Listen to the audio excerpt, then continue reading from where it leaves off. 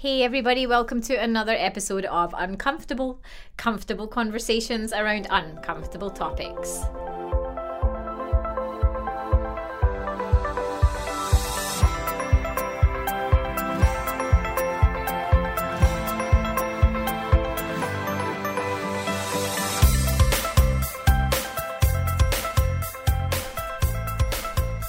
Hello, and thank you for tuning in to the Uncomfortable podcast. My name is Debbie Roach, and today I have a bit of a different episode for you. We're changing up from the normal format of just kind of one interview, and in this particular episode, I'm going to be sharing 4 different conversations from 4 different millennials. Now, I am a millennial myself, and I am kind of verging on the older end of the millennial spectrum, but I'll admit that I am someone who has felt some kind of, trouble or dissatisfaction in career choices that I've had in the past, and I've tried numerous different things and never really felt that that's the thing that I wanted to do with my life or do with the rest of my life, and it's been a bit of a constant struggle, and I'm 37 years old and I still don't feel any closer to finding that thing that I really want to do with the rest of my life. Now, I've always wondered if anyone else feels this way or if I'm just, quite frankly, alone. But recently, when I've kind of shared this with friends or colleagues, I've realized that I'm not alone and that it's actually a fairly common feeling. However, those people that I talk to tend to be people who are around the same age group as myself. So I wondered, is this a millennial thing? Is it just me and these particular people that have never quite found their passion? Do we just have FOMO, fear of missing out? We just want to try everything and don't really feel satisfied with one thing? And to be honest, I don't really have an answer, but it was helpful to kind of hear the stories of others who have a similar struggle. So in this episode, I'm going to present 4 amazing millennials, and we're going to talk about our career struggles.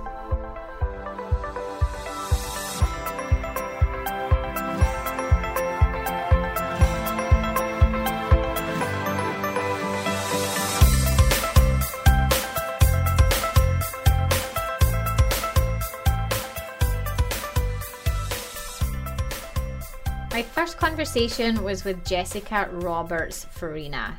Now, Jess is a communications and marketing professional. She's born and raised in Vancouver, BC, and you might actually remember her from our past episode on cervical fluid.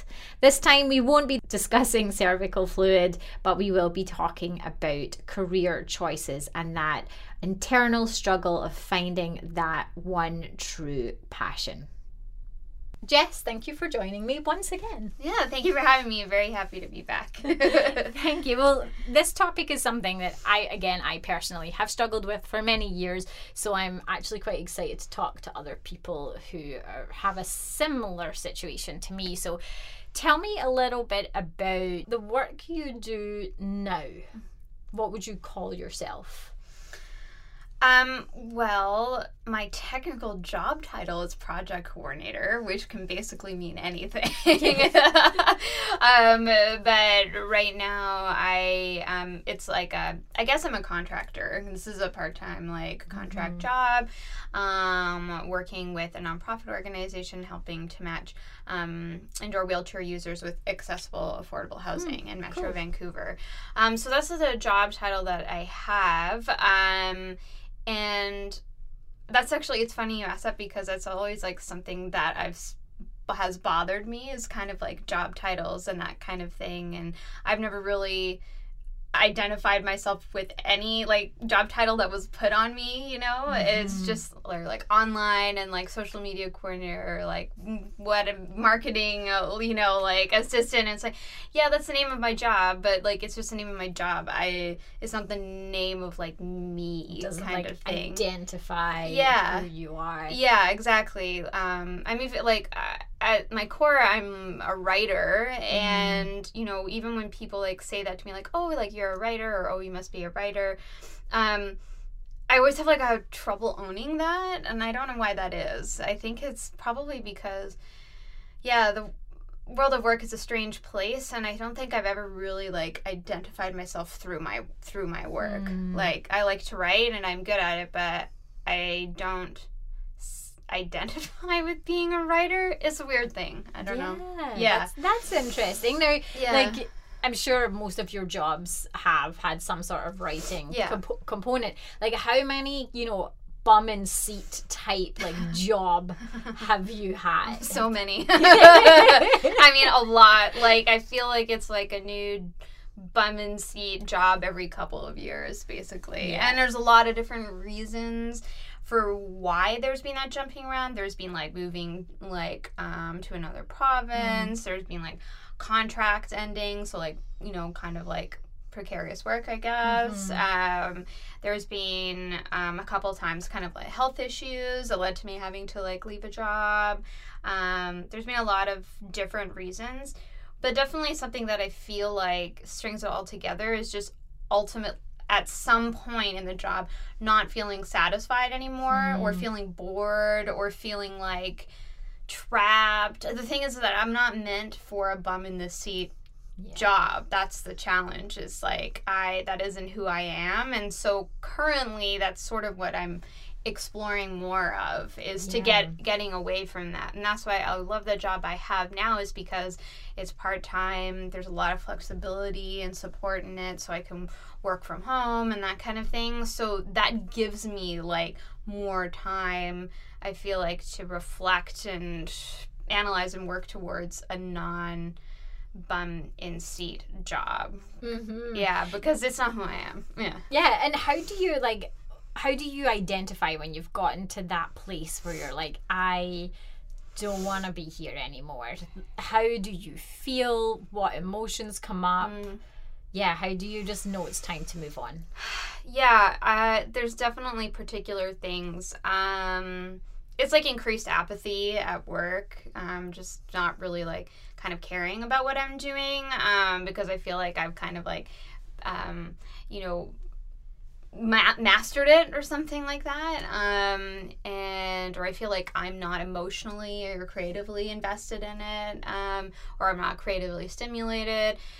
It's feeling a lot harder to get out of bed in the morning. It's calling in for more sick days. It's this kind of like feeling of like emotional like paralysis that ends up like being a physical experience like as well, right? And I mean, the thing is that I don't have any dependence of any kind, and so that also like gives me the freedom to be like, well, I'm gonna start looking for something different, right? Or whatever. Because if I had kids, then, or even like you know, like animal children, then it would, maybe I'd be like, oh, okay, like maybe I can't exactly be like this, right? And I think there's probably a lot of people out there, you know, in jobs like that they hate and isn't true to themselves, but they have people they need to take care of in their life. So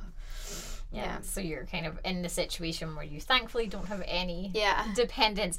Even though like that's the case, do you still ever feel like, oh, why can't I just settle down and be happy at a job?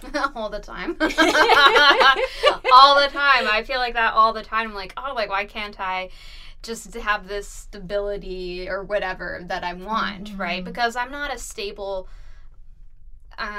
person. I mean that in the sense of that, like, I'm not like necessarily a very grounded person. That's a better way to say it, is I'm not necessarily a very grounded person. So I kind of crave stability, but then the thing is that it's just like over and over again, I'm like, okay, I gotta, like, I don't want to do this anymore, I gotta change, or like that kind of thing. And I think there's more like, I guess it's like the pressure to kind of like fit in. Like you see people like, oh, they're like, you know, so like, you know, kind of like stable and settled down, grounded in their life and what they're doing and like who they are, and like I'm 33 and I'm still not like that. But maybe the issue is that I need to accept that aspect of myself, that like I'm a child of an artist and I'm a creative person and I'm an experimental person and I've never fit into a box or society standards or anything, and to just embrace that and be like, fuck it. Yeah. No, what's so hard about embracing that? Because I kind of still get the sense that you haven't yet. That you're trying. Oh yeah, I haven't yet. No, you're totally right. I haven't yet. I'm working on that. Yeah, that's like a really like present like work in progress right now, and I think that there's so much societal pressure to fit in, and I guess I have a hard time totally divorcing myself from that pressure, being like whatever, and then I guess it's just like also like we all want to feel a sense of belonging and that kind of thing, and so by like flitting around all the time, I don't always have the chance to like really like root in and develop a sense of belonging. Although it's happened in workplace, I've been fortunate to work in many supportive like workplaces and developing a close relationship with colleagues and that kind of thing, and that makes it harder to leave, whether it's like my choice or not, but it's also like, well, I wouldn't stay in a job just because I get along with the people if I don't feel like the job is giving me what I need. Yeah. No, I mean that's a great point, and I have been there and I have felt the exact same way, so I can totally relate. Now, I'm always wondering, I'm a millennial, but I'm kind of right on the bridge of like, early 80s, one of the very early millennials, and I always found that I still have some traditional values kind of instilled in me that, haven't moved so much into the millennial generation. And then again, I come from a country like, a very different European upbringing, that I find is very different from here, especially in Western Canada. But yet I get surprised when I have these struggles, and I notice that this is something that a lot of the millennial generation seem to also struggle with. And I just wonder kind of what's your take on that? Because then I wonder, is it just that I'm surrounding myself with people who are similar to me, which, you kind of attract folks that, have similar values to yourself? Or is it a generational thing? I think the generational thing is a big part of it.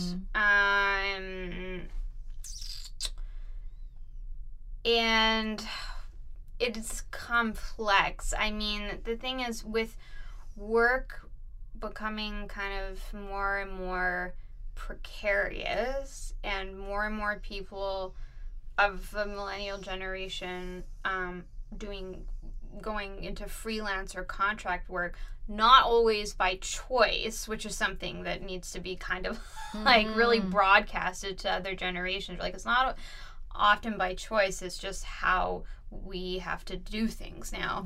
I think that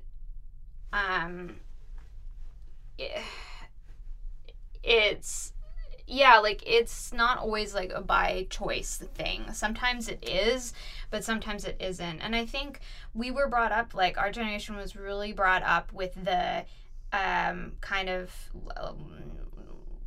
lesson that we, do what you love, do what you love, do what you love, do what you love, like, ad nauseum. But what I think a lot of people have, who subscribe to that, like, have discovered is that it's actually really hard to do what you love and like get like and get paid for it, now, and be able to, feed yourself and like clothe yourself, have a roof over your head. So then we jump around more, like, side gigs is this huge thing, and there's huge pressure like from within our generation to have like a side gig and that kind of thing, instead of actually having hobbies or like interests and activities that you just do to like feed your soul, not to like whatever make money from or whatever. But then sometimes people have to have those side gigs, right? Because what they're doing otherwise isn't enough, because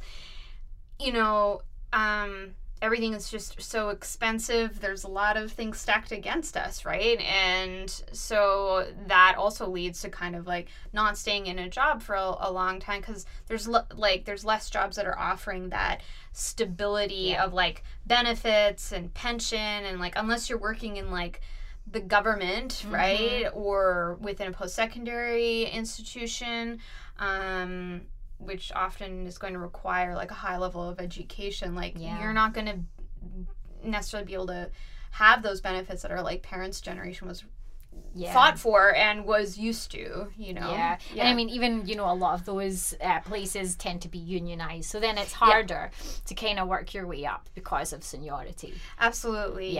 And that's the other thing too, is that like, you know, some people might be happy with that and like not being able to work your way up. That's totally fine. You know, I don't really have big working my way up the ladder kind of ideas for myself.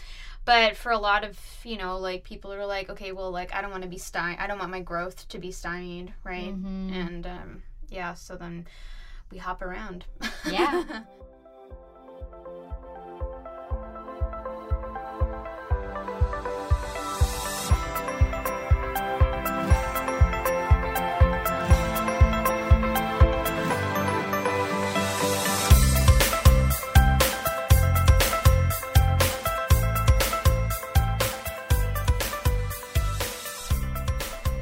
Sabrina Miso was born and raised in Rome and moved from Italy to Vancouver with a one-way ticket in 2013. A lifelong learner and multi-potentialite, she loves telling stories with words and images and connecting people around what matters. Sabrina is a freelance content strategist, a community builder, and a self-taught photographer with a passion for society and culture, urban planning, social innovation, and sustainability. Sabrina, thank you so much for joining me on Uncomfortable. Thank you. Thank you for having me. Oh, you're welcome. I'm loving getting all these different perspectives on millennials and kind of their career struggles, because I think I've mentioned to many people it's something I go through. So it's great when other people reach out and say, hey, you're not alone. This is how I feel. Definitely. Yes. It makes me feel reassured a little bit. I'm also just very curious to know, is this kind of, you know, career struggle or job hopping or just, you know, kind of changing careers constantly, is it a generational thing, or, you know, is it just the times that we're in right now with information overload? And I love to get different perspectives on different backgrounds. So I know you live in Canada currently, but where are you from originally? So I'm from Italy. I was born and raised in Rome, and I moved to Canada in 2013 in September. So it's gonna be 6 years. Ooh, congratulations! Oh my gosh! Yeah, time goes by very fast. It does. Well, that's fantastic. Yeah. Welcome. I'm an immigrant myself, and I do love this country. So tell me a little bit about the work that you do now. Okay, so now I'm a freelancer. I work mostly in content marketing, social media marketing, and content production. And I'm a photographer as well. I started taking photography seriously in January this year, and I have to say it's going well. Nice. I really like it, and I'm already getting paid gigs, so that's awesome. Like, people love my work. I'm having a blast with that. Plus, I'm also trying to launch a startup. Oh, so, wow. Yeah. So you're what we call a serial entrepreneur. I don't know, because this is my first thing. I mean, I have to say, like, maybe freelancing, it's a business per se. I always thought about that more as contracting. Because anyway, I have mostly contracts with agencies or... like right now with a nonprofit in downtown. So instead of going to the office regularly full-time, I have contracts, so I have a little bit more flexibility. Yeah. Cool. That's awesome.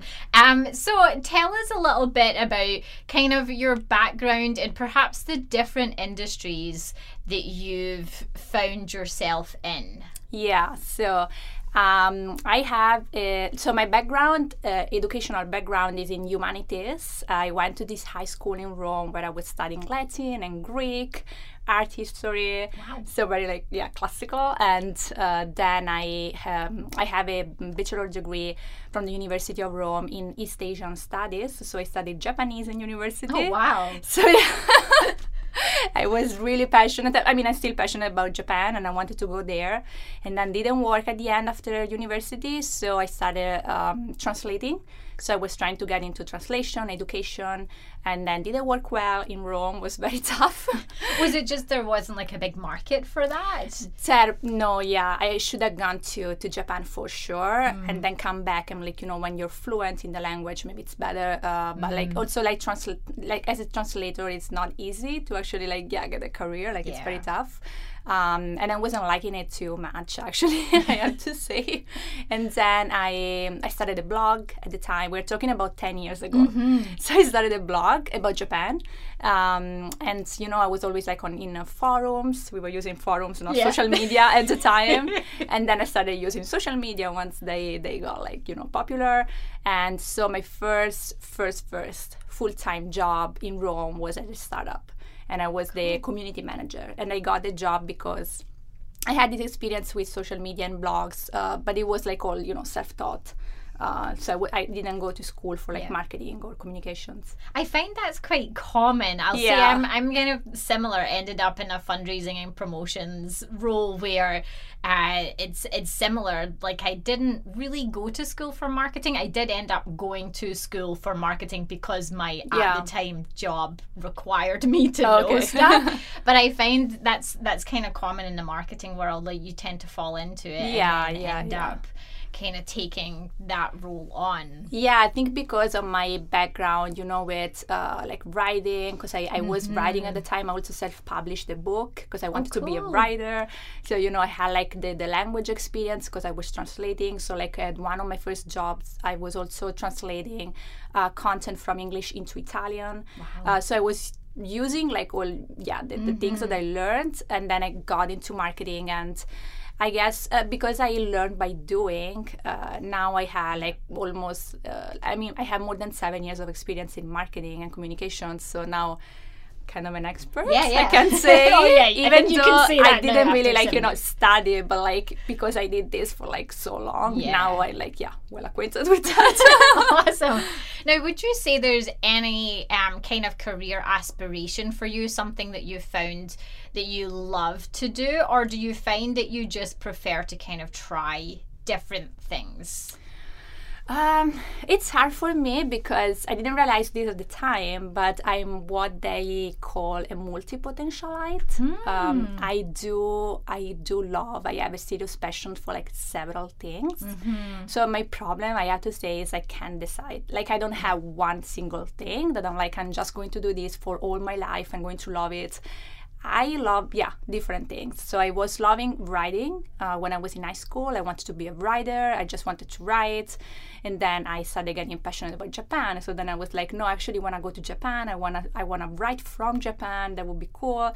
And then I couldn't go there. So I was like, oh, maybe now I'm going into marketing because anyway, I love writing and I can use this as a content writer. So I was like always trying different things because I actually love different things and I couldn't just choose one. So the problem for me is like I feel if I choose one thing, then I keep thinking about all the other things that I'm not doing. And I'm like, I would like to do all these other things, actually. Do you think it's like a FOMO effect, fear of missing out? Oh, I do. I have that for sure. I do have FOMO for sure. The problem is also because I didn't have many experiences in Italy. I was a bit stuck. I didn't have, like money, possibilities. I was feeling like really stuck. So I didn't have many opportunities. And then when I came here to Canada, it's like, now I can do so many things. So now I have FOMO because it's like, I have to do everything now because I can't do everything here. It's amazing. Definitely. And I also find just kind of with the internet, I feel as like an older millennial because I'm, 37 and I'm probably at the start of the millennial kind of era. I've seen the internet kind of start and grow. Yeah. So when I was at university, that opportunity of potentially being able to have an online business or write a blog or a podcast, that didn't exist. So at that time, all you could think about was the one job you were going to have for the rest of your life. Whereas now there's so much, and it's like you want to kind of try a piece of all the pies. Yeah. No, that makes sense. I mean, I started the blog when I was 20, so I was like right in university. I wasn't really seeing that as a career because at the time it was just for fun. I mean, at the time you were using like MySpace. Like, I mean, you could have a career on MySpace already, but like I wasn't seeing that as a career. So I don't know. Maybe if I had seen that as a career, I would have started earlier. I don't know. But yeah. Well, I know. Well, you can. I guess you can still start if you wanted, right? So when you talk to other people about the different things that you've done, the different things that you want to do, what's the reaction that you tend to get from them? Oh, it depends. I mean, if I talk to my parents or like my family, I mean, they support me. And they're still back in Italy. Yeah, they're all in Italy. Okay. It's just me and my husband here. I mean, they support me, but at the same time, sometimes my dad is like, oh, but why you don't go, like, why you don't get like an actual like office job and you grow into that? Like they don't see like a clear career, or like sometimes they don't understand what I'm doing. And when instead I talk to like my younger friends, then they're like, oh my gosh, this is awesome, like you're doing so many things, like they're kind of jealous because they're like, oh, I would love to do the same things, but like I'm stuck, because maybe if they're younger then they're like me, that they're stuck. So I think it depends by the generation. Definitely. Do you ever feel like a sense of frustration at times, that perhaps you just think, I wish I could just be okay with doing one thing? Yeah. Sometimes, I would like to be, I don't know how to say that, but like, I would like to have like, okay, I just want to do this one thing. That's it. I'm okay. I would like to be okay with just a regular job. You go to the office because that's okay. That's stable and that's it. And I had jobs like that. I had actually my last office job was a very comfortable job. It was fine. The people were fine. The hours were really nice. At 4 p.m. I was done because it was starting at 8. I mean, it was fine, really. It just that it wasn't for me. Fair enough. And how do you know, like when you're in a position like that, what kind of feelings come up where you're like, you know what, I don't love this and I don't want to be here? Like, honestly, just like when you wake up and it's like, oh my gosh, I have to go to the office. That I know it's a very common feeling, and I don't want to feel like, I'm special, I don't want to do this. It's like, I know lots of people feel like me, but I just can't do it. Like, I just can't bear this feeling like every single morning that I wake up and I'm like, like I have no energy, and I'm like, oh my gosh, I have to go there and spend 8 hours in the same place every day doing like the same things that are actually like I'm not passionate about that. So like I was doing that well, but at the same time, I wasn't putting like real energy into that because I don't know, I wasn't really feeling it. And I don't know. It's kind of sad. I don't know. I don't want to feel sad. Yeah. I think at the end, it's just that I don't want to feel something like not sad. No, fair enough. I totally understand. I totally understand. So, like, what is important for you when it comes to, picking up a contract from someone, or if you were to consider going back to, working for an organization, what is important for you? Yeah. Because, I mean, we discussed this before, but like I would be okay actually to go back to like a full-time job. It's not that I hate full-time jobs. It's just like it has to be like the right opportunity with the right organization. So for me right now, like I understood that finally. Like I had a career coach last year because I was like, I have to do something because it's like and I understood that really for me it's important what I do like has to have some meaning. At least for me, like I have to feel that I'm doing something with my time and I'm not just wasting it. So like for me, a job has to have some meaning, has to be meaningful, or like has to align with my values. So that's very important. I understood my values, what I stand for, and if I have to work with someone, so people or organizations, they have to align with my values, and I have to feel that we're doing something to, to do some good for the community or for the planet. I'm really passionate about that. So I couldn't go back, in the corporate environment and work for, I don't know, a company that is just selling products that really don't help anyone. Like I Yeah. couldn't do that. I'm Yeah. sorry. Even if they paid really well, and usually they do, are the ones that pay well. I couldn't just go and like work for like, I don't know, like fashion industry or whatever. Like, you know, just like, let's sell this product. It's like, Yeah. I really can't, because it's not going to help people. Like it's actually like contributing to a big problem. So I don't want to contribute to the problem. That's for Yeah. sure. And flexibility for sure. Okay. Also having, working on a project and having flexibility, because I think I give my best when I feel that I'm utilizing my time, you know, at best. So not just going to the office and stay sit in the same place 8 hours. I think we can work better than that. Yeah. And having also people that I trust and that trust me, and feeling part of something also is pretty important. Actually, I realized this later. All the jobs that I had and I didn't like, it was because they didn't make me feel part of something, you know, of the team. And sometimes I felt like I wasn't really doing anything, you know, I wasn't really helping anyone, I wasn't even useful to the company. So that's the worst feeling. And I would recommend to, like, you know, managers or like especially startups, when you hire someone, make them feel like they're doing something, they're contributing, and because otherwise it's like, what am I doing here? Yeah. You know, it's just not like beer Fridays or like ping pong table. That doesn't make the culture. Like I didn't care about that. I care about, am I doing something useful here? Like, you know, am I part of this? Because sometimes they'll just leave you out. And then if you're not engaged, you're like, why should I work here? You know, Exactly.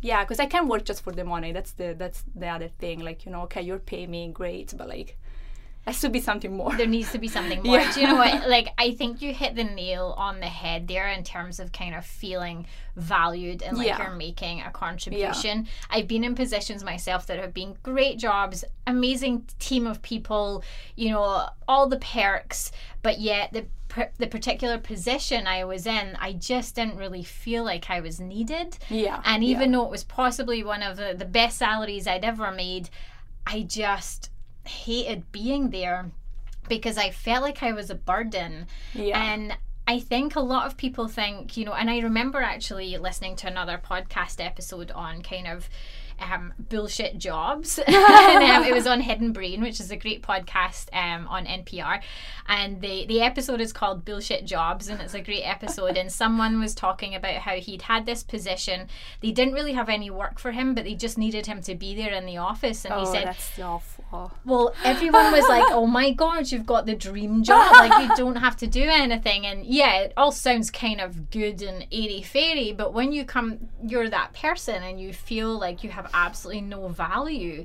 it's an awful feeling. Yeah, no, that's awful. Honestly, it's not for me. Like I can just be sitting there without anything to do and just get paid.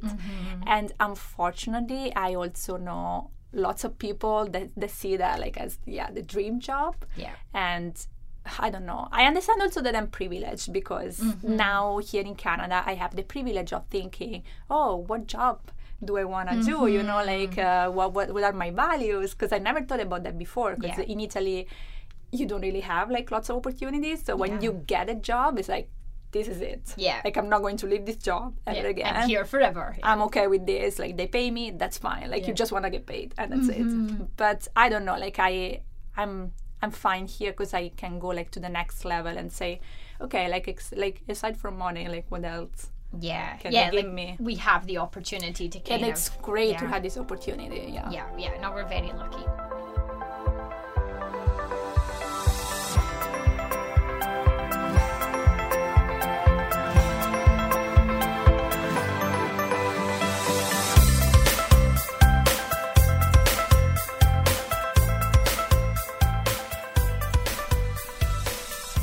You may recognize this next guest from one of our previous episodes. Philip Volna is a content writer from Ukraine. Now, from a young age, Philip began to feel quite lost and suffered from depression. And at the age of 14, felt pressure to figure out what his career path was.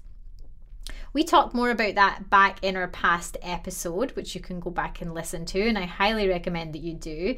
But in this particular topic, we talk about the fact that he has kind of jumped from one job to the next just to be able to find the one that he actually feels quite settled in. However, Philip also does have a blog as well as being a content writer. He blogs over on lifetomake.com. Philip, thanks so much for coming on to this particular episode and sharing your story of being a young person in the world who is, someone who tends to job hop a lot, as I would say. So I appreciate you coming on to talk about this. Thanks, Debbie. I appreciate it. No, it's great because I mention this to each person I talk to. This is something I struggle with. So I love to get other perspectives. And I'm always curious to know, because I know you're in Ukraine. So you're in a different country from me. And I'm always curious to know, is it just a North American thing? Is it a generational thing? Like, is it across the world? Is it because of the internet? All these questions wrap around my head. So yeah, I'm excited to share your story. So tell us a little bit firstly of like who you are and what you do now. Well, currently I'm a content writer and I got this job I think 1 year ago or 1 year and a half. And I kind of got it in a pub when I was drinking beer. So I kind of enjoy this job because it gives me a lot of room for creativity. And it pretty much fulfills me right now. Awesome. Well, that's good. So you've found something right now that you find pretty fulfilling. I'm curious to know how many jobs you've had in the past. Well, I've had several of them, I think 3 or 4 jobs. If we are speaking about the sequence of jobs that I've changed, which happened in past 2 years, I suppose. I started, was 3 years, I guess, because I was looking for different perspectives for different jobs, and I was pretty much trying to find myself. And it was a customer support representative at the call center. Also, it was an English teacher, and it was a customer support representative again, but it's another company, and a better salary, obviously. And then that's the content writer who I am now. Awesome. And if you don't mind me asking, how old are you? I'm 22. Okay, so you're pretty young. So yeah, you're not a millennial. What's the next one? I forget. Generation. I did a Generation X. X, maybe? Z, Y. I don't know what one we're on yet. I'm not quite sure. So when you kind of, finished school and you got into the job world, did you have a clear idea of what it was you wanted to do, what you wanted to work towards? I had no idea what I wanted to be, obviously. When I finished my school and entered the university, the only thing I knew is that I have to learn English somehow, because in Ukraine, it's really fancy to know English, and it supposedly have to give you a lot of opportunities and a lot of,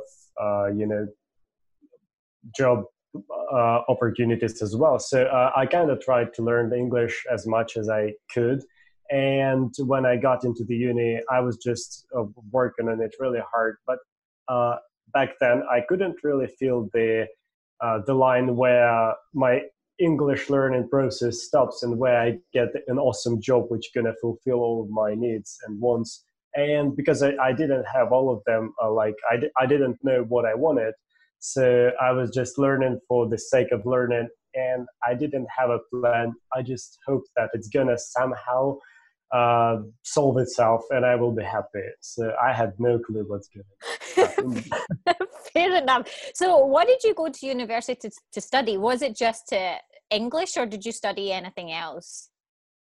Well, the study was called Applied Linguistics, and I actually went there because somebody has at another university where I was passing my exams, they told me, well, you seem to want to learn English, so you have to try Applied Linguistics. It's very trendy now. It has recently appeared, And when you graduate, you're going to have programming skills as well as English. And I said, oh, well, that's cool. That's what I want to follow. And that's pretty much how I got into this study. But that's just, randomly. I didn't even think about it. I thought, well, okay, I'm going to be a developer, a programmer. Cool, awesome. I mean, yeah, it sounds good, so I'm going to do it. Yeah, why not? Any regrets on that choice? I don't really regret it because it gave me pretty much what I want now. And also because I really wanted to learn English, I appreciated the opportunity, and I was really working hard on that, and I was trying my best to learn it. So I didn't regret the choice of going to the university because I wouldn't have learned it otherwise, I suppose. Because it really helped me as a very young person who was very disorganized. It really helped me to organize myself, and just at least somebody was leading me towards some goal, which I didn't mind because I didn't have mine. Yeah. No, that's awesome. Now, let's talk about the jobs that you have had. When you're in that particular position, say, for example, the customer service one, and you kind of know that you're not loving it and it's time to move on. How do you kind of deal with that situation? Like, what feelings come up, and then what actions do you tend to take? I think when I applied for this customer support position, it was randomly. I knew that I know English, and I knew that they require it, and that's the only, the strongest requirement that they wanted. They wanted people to know English, and then they will train you. So when I got there, I pretty much completed their training program, and once I have done with the program, I knew right away that it's not going to be the position I'm going to be working for, because I really hated the job for being so repetitive and not giving me any room for creativity. And I knew that that's a waste of my time, and it's the waste of the time of the employer. So I kind of felt like, well, that's not what I want to do. So my action was, but I have no idea what I want to do, so I have to change it for something else. And, I kind of feel like desperately drinking in a pub, I found this guy who said, well, we do content writing, and do you want to be a part of a team? And I said, well, sounds cool, right?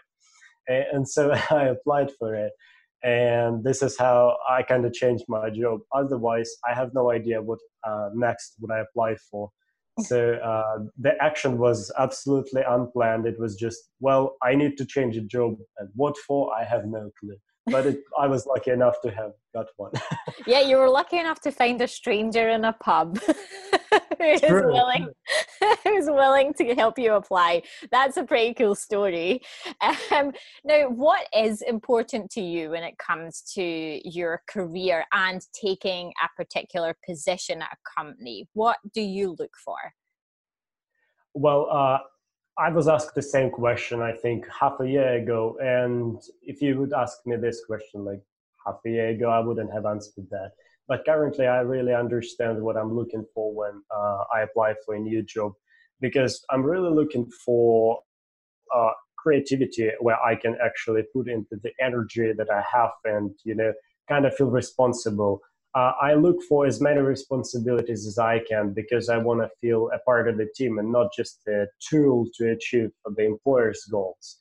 Also, I wouldn't have thought about it half a year ago, but right now I understand that it's the process of the company that matters.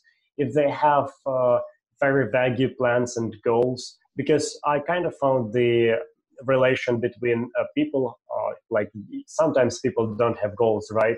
And that's okay, because they can change things and they will figure out in 50 years, but they will do that.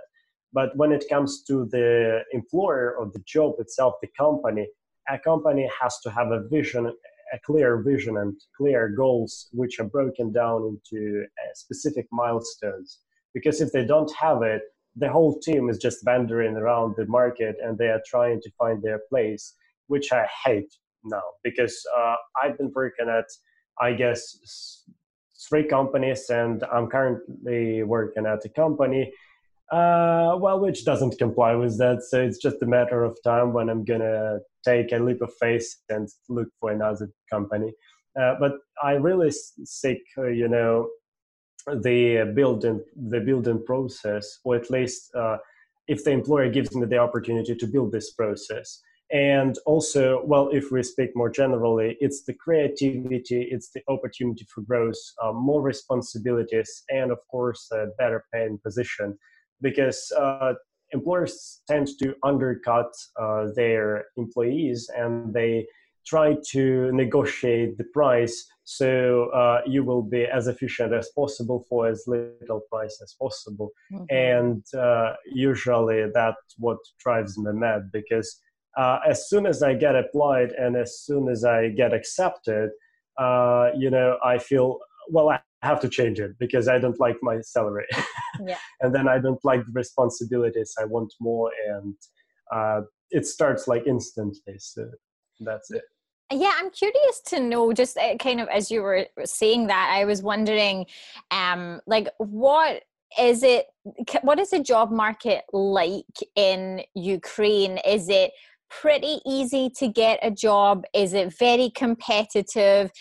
If you even have English, if you've studied English and you're good at, speaking and writing that language, what's it like? Can it be a struggle? Do you find there's big companies who do try and rip off employees, or do you think there's a fair kind of salary out there? Well, it's pretty easy to enter the market.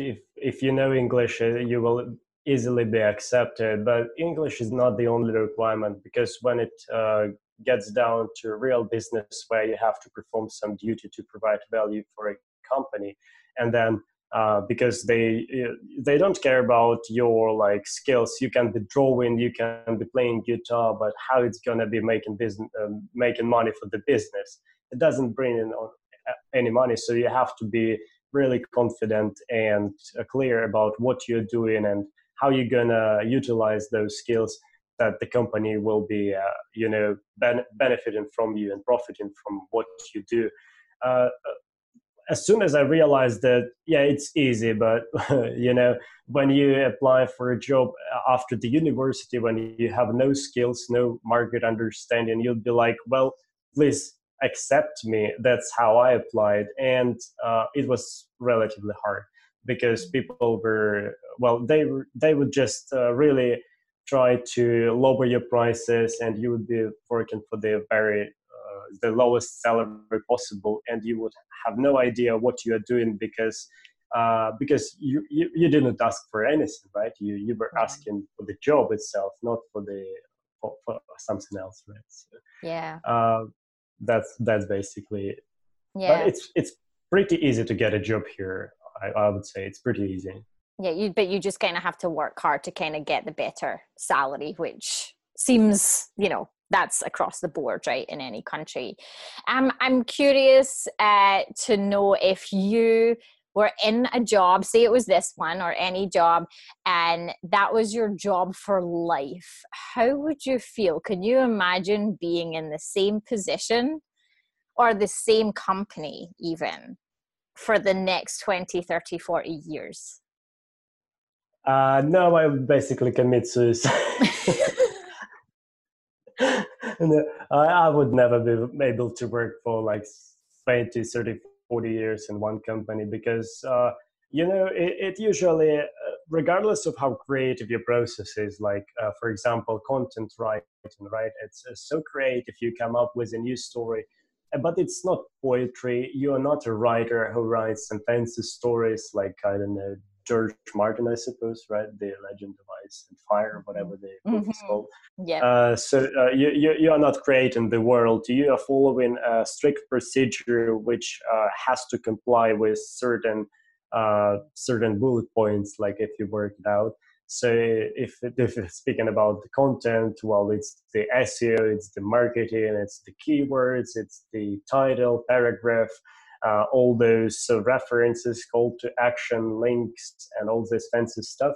So usually it's very procedural, regardless of how creative it is. Even if you're a designer, I suppose, it's not that you're just, thinking about your own thing and you're just doing what you want. No, you have to comply with the client's requirements, and you have to fulfill them successfully. Because if you don't, well, you're not a good designer, regardless of what you're making. You can be the best designer in the world, but if you don't fulfill the client's needs, well, you basically suck. That's you're not doing the job that you've been hired to do, kind of thing. Yeah. True. So I couldn't work forever, because I would definitely look for something else. And because I think it also depends on the growth of an individual. Sometimes it's kind of, you're progressing all the time. I think all millennials do, or whatever the generation is now, which I can respond to, but it feels like you start with the basics and then you want to move higher. Well, some people don't, but I feel like I have to. If I write content now, maybe the next job I would shoot for would be a sales manager or some kind of that, because it would open up different opportunities, and also the same room for creativity. Like I think you start valuing different things, from the like very strict manual labor to some high level things like closing deals and all this stuff. Not in all of the companies, and not all people want it, but this is what I want. So I think I would change it for the sales manager position, and I'm going to do that pretty soon, but don't tell me. Yeah, we won't say anything. One last question for you. When you are kind of talking to perhaps, older generations about your career, or they ask you about your career, and you've talked about the different jobs you've had and the job you're in right now, but perhaps what you're shooting for, what's their reaction? How do they kind of respond when you talk about, juggling different things and moving through different career paths? Well, they usually said, well, you're a mad lad, because what are you doing? You have to stick to one job, and you should not be doing anything else. You have to be keeping it stable. You have to be, putting in the work in one job, and you will get some, I don't know, how do you call it, pension, I guess, commission, whatever. So you will have an opportunity to live a stable life, which will be awesome, and you will never regret it. And I say, well, you lads are mad, because if you stick to one job, it's like investing into a deposit, right? It's not risky at all. You can pretty much calculate what you will get, and you completely understand that what you get is not what you could have gotten if you taken a bigger risk, a greater risk, right? So, and if the bank closes, you lose your money, right? And that's what happens for me, at least. People who seem to commit to one job are the craziest people I know, because I'm afraid of stability, and they strive for stability, because I think that no stability is stable. If you commit to one job, you might just lose it. Well, and what I'm shooting for is at least changing jobs, not for the sake of changing or finding myself, but at least for getting better opportunities, and then finally be able to diversify my income, because this is how I think I can make sure that stability is pretty much stable, right? But even if you diversify your income, you can't be sure of how stable your situation is, because one stream of income can be, can fade away, something can go wrong, and you have to just supplement it with something else. You have to find a different source of income, and this is what I'm shooting for currently. So awesome. When people say that you have to commit to one job, I say, no, thank you. I'm not into it.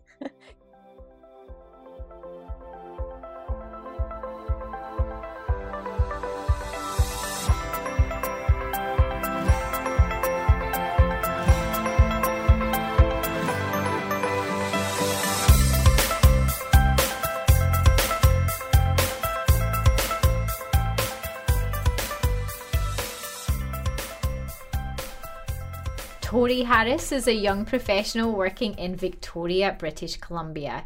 She hosts a podcast called Ready to Petty, which discusses reality TV, celebrity gossip, pop culture, and stories that have happened in her life. Pretty much all things petty. Tori, thank you so much for agreeing to be interviewed on this topic that is close to my heart. No worries, it's close to mine too. I bet, right? So tell us a little bit about what you do now.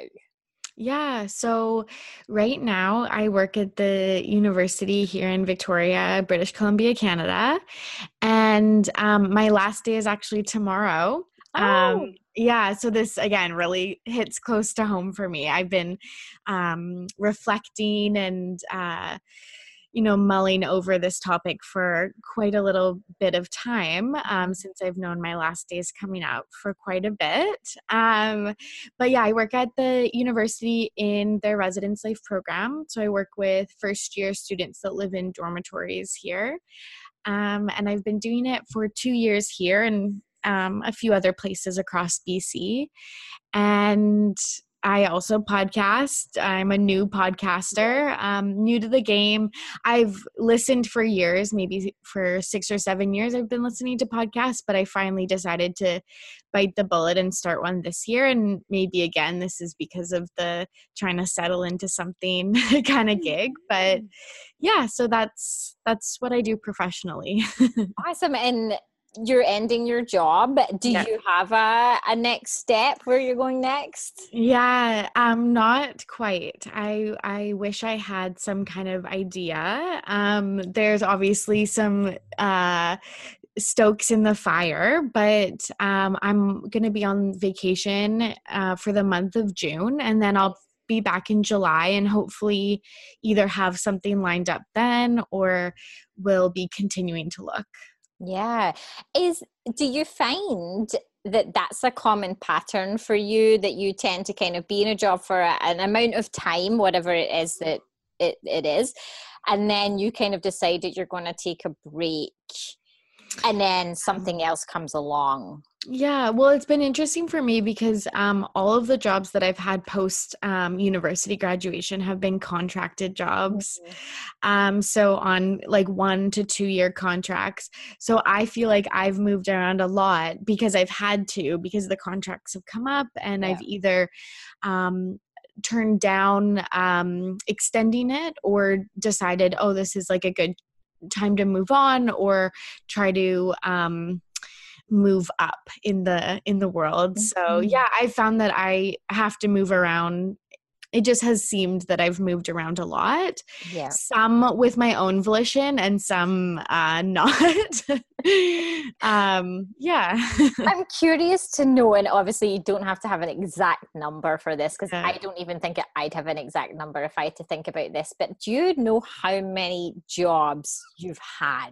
Yeah. So I've been graduated for 5 years. I've probably had, I would say, 4 or 5 jobs. Okay.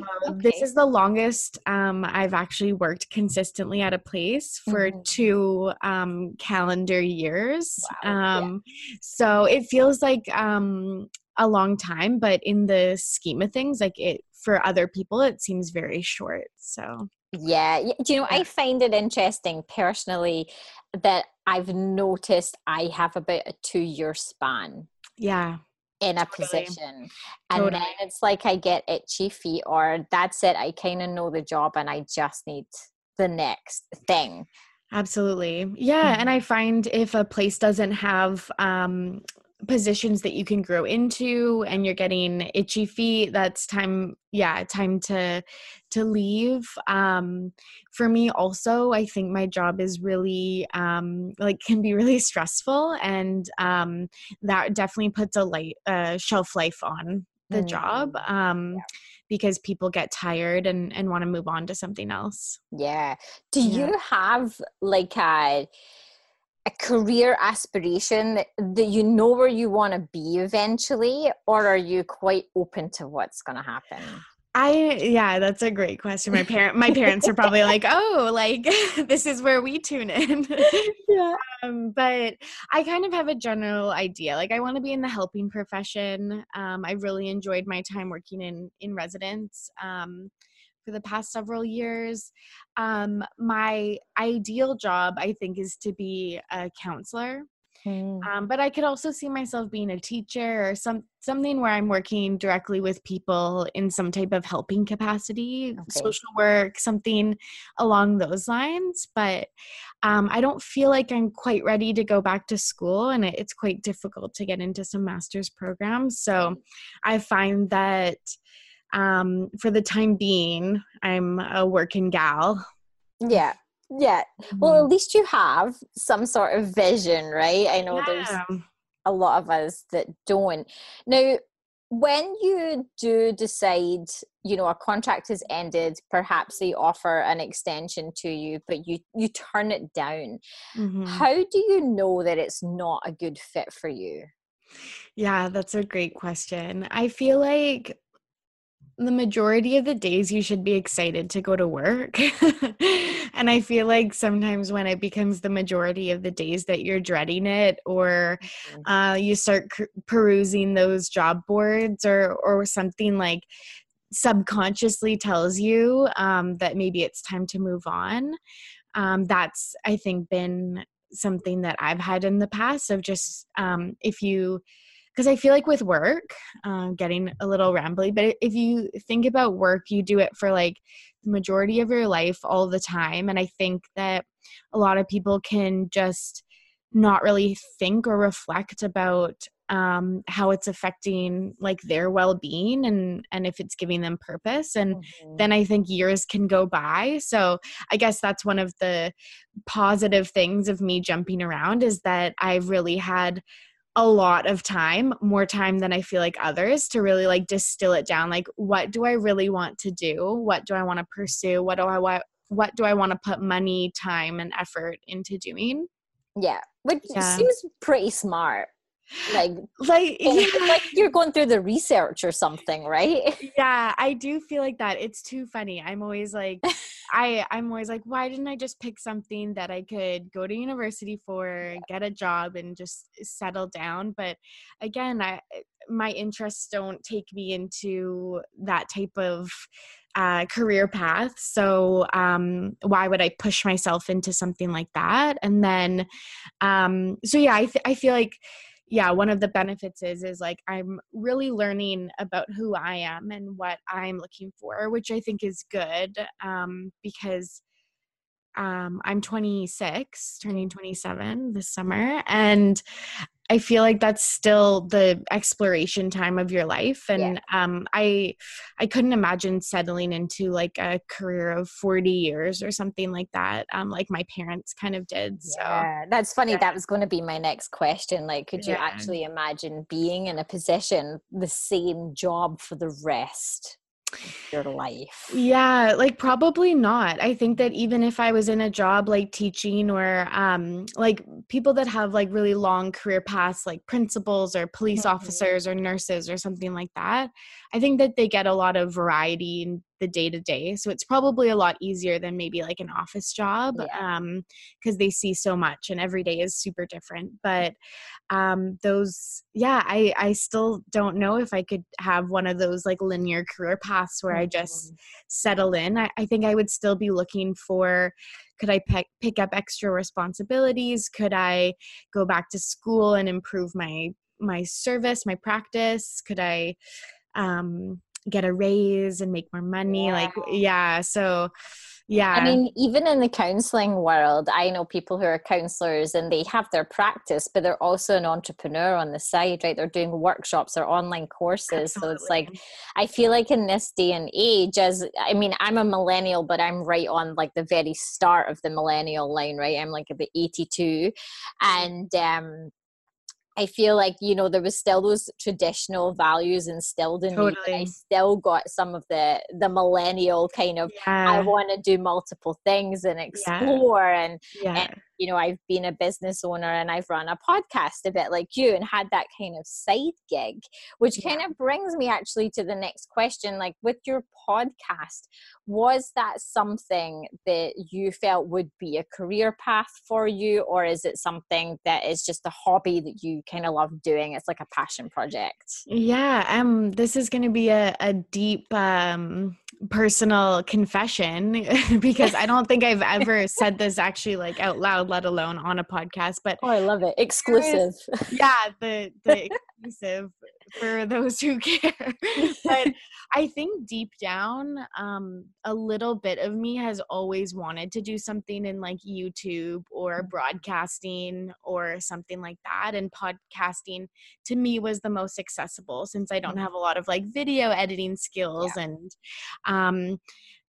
I don't have a degree in journalism or broadcasting or anything like that. So I think that deep down, because I think, I'm on the middle cusp of the middle range of the millennial generation. And I think, being in high school, people always talked about like starting a YouTube channel or blogging or those type of jobs. And I think that does like pique my interest. So I think that, deep down, maybe there was a part of me that was thought that I could make this into a career. Yeah. I don't necessarily think I want that now. I think I'm very safe with my, like I think I do need a steady income and paycheck and like job security. So I don't think that that's actually the right choice for me to quit everything and become a full-time podcaster. But it's a big risk. It's a huge risk, right? But I think that,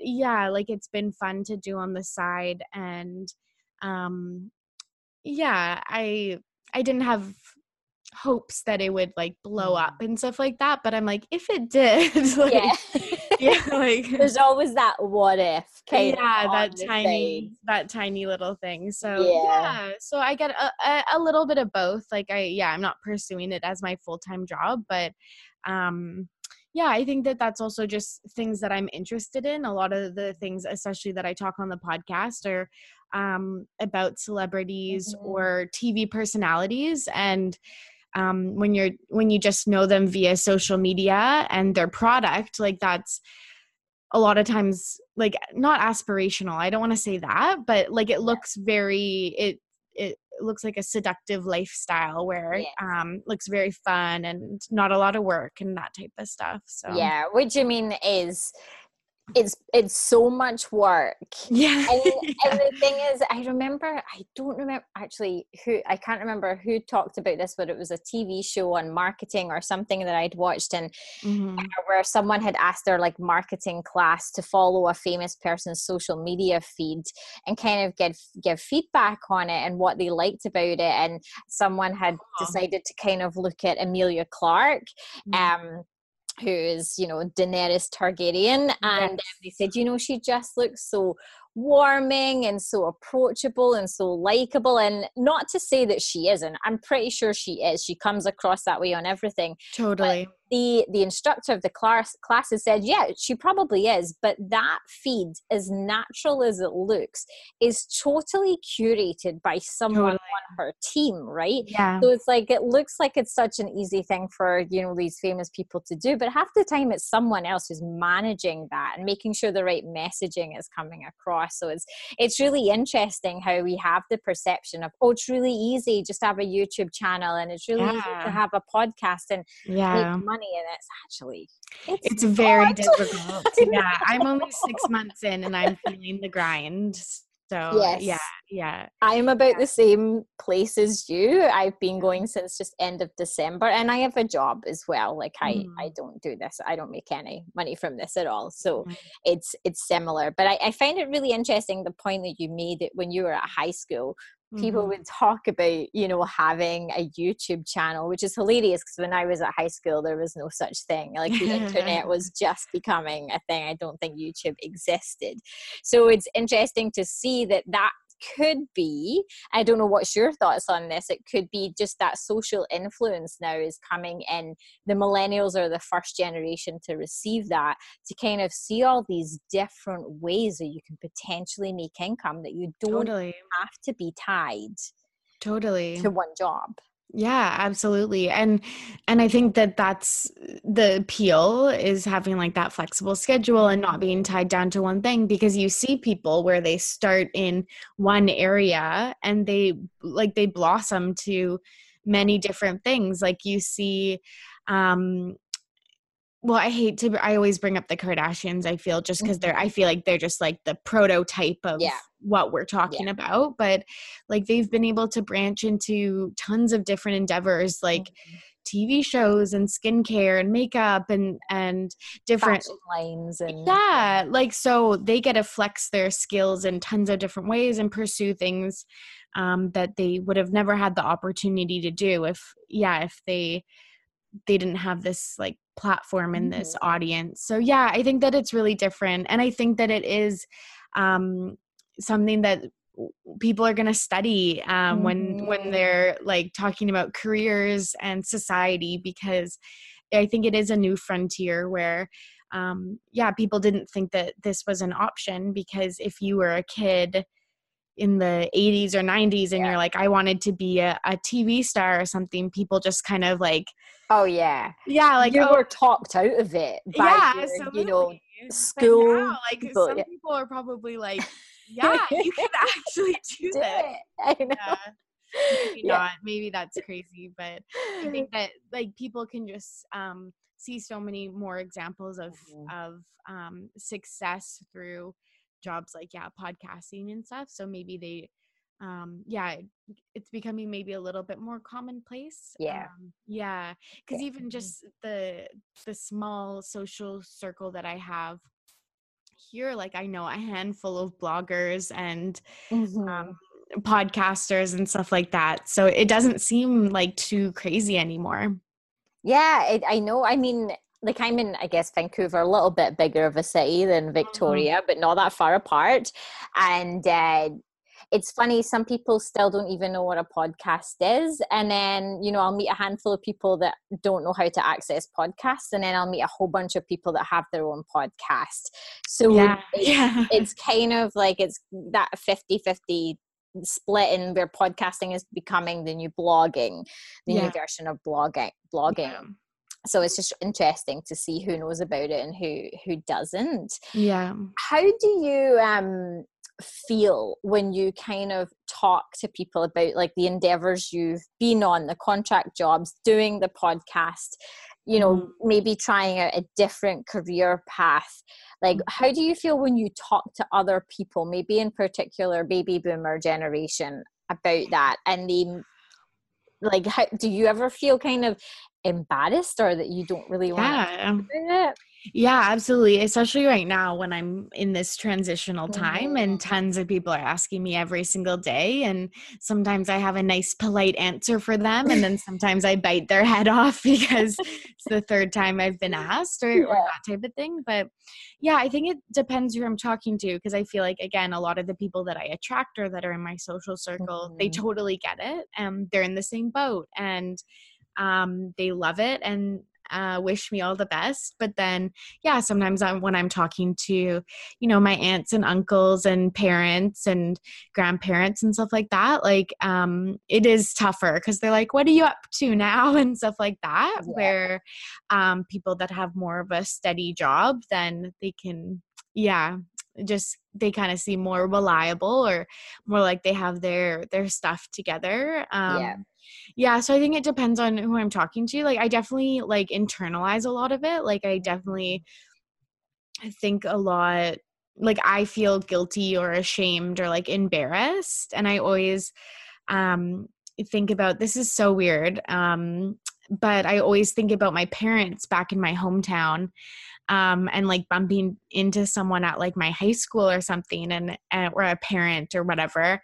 And even if I don't like connect, stay in touch with them or whatever, them being like, oh, what's Tori up to? And then my parents like pausing for a second and being like, what is she up to? Like, and then like feeling like a little bit of anxiety about that. And it's like, these are people I don't keep in touch with, don't know anymore since high school or anything like that. But I do feel this like little pang of anxiety about that. Or like when the Christmas newsletter comes out. I remember that I had a period of I was a part-time employee right after I graduated university, and I graduated in the summer and found full-time employment in the new year, in the January of that year. And in December, my mom sends out this Christmas newsletter. Just to the family? No, to like family, friends, like she probably sends out about 80. Wow. And I remember she showed it to me afterwards, like, oh, this is what I just sent out. Like, what do you think, and stuff like that. And it was something like, Tori is unemployed and looking for a job or something like that. And I was mortified. I think I had like a breakdown because I was like, I can't believe you just sent this out to 80 people. It was like, she's trying her best to find a job or something. But yeah. You're like, yeah, thanks, Mom, for the support. Yeah. Like it was worded nicely, but I was just thinking about 80 people opening that up and just being like, oh, she like doesn't have a job, or she's not settling down into like her career path after university. So. Yeah. And I mean, early like 20s is still pretty young, right? Like you have just graduated, you are still trying to figure it all out, but some people still at that point kind of expect that you're gonna have your shit together. And absolutely. And I think like I also have felt that when I'm like past the mid-20s point, into the 30s, I do honestly feel like I'm like, pre-25 it was a lot more normalized, and like, oh yeah, you'll settle down soon, you'll find something soon, you'll figure it out. But now as I'm approaching the mid 20s, I feel like it becomes a little less acceptable. Well, try being 37 and feeling like you're never going to figure out what you want to do. But it is, I do this, I wanted to do this episode to kind of make myself feel that it's okay, this is normal. And it is I do want to say that I really honestly think it is. And think about how happy you'll be when you're retired and you left no stone unturned. I always think about that, or we won't be waking up and having a midlife crisis about our careers, because we've really looked into everything. Tried everything. So do you have any regrets? No, I love the honesty. Sometimes I think like, oh, life would just be easier if you chose a professional, like a skill-based degree or diploma, certificate, something like that. But so in these times of like unemployment and unsureness, I feel like sometimes I have regrets about that. But I think once I do land on my feet, I think that those regrets kind of dissipate, or they turn out to be just like good life lessons. That's a great way to look at it. I feel the same way. I always think if I'd gone back, I would go to nursing school or become a midwife or something, because I go back to school now, like, dear God, I'm done with it. But at the same time, I think I know myself so well. I know that I'd probably last a few years and be like, okay, what's next? Because absolutely, the person I am, and it sounds like you're kind of similar to that. So and I think it's good to know that, like, learn that earlier than later, right? And be able to know that about yourself and plan for the future. Like, put some money into savings because you know that you want to try something new, or I think that's better to realize earlier. Hey guys, thank you so much for listening. Are you a millennial? Do you struggle with deciding what you want to do for your career? Do you find yourself jumping from one job to the next? Please do let us know your thoughts on this episode. you can head over to the comments section on our website, uncomfortable.blog, or on any of our social media channels. We are on Facebook and Instagram at uncomfortable.blog and Twitter at uncomfy_podcast. Now, you can support our podcast by signing up to be a patron and pledging a small couple of bucks per month so that we can keep on running. For more information, visit uncomfortable.blog/donate. Thank you again for listening. Now go out there and get uncomfortable.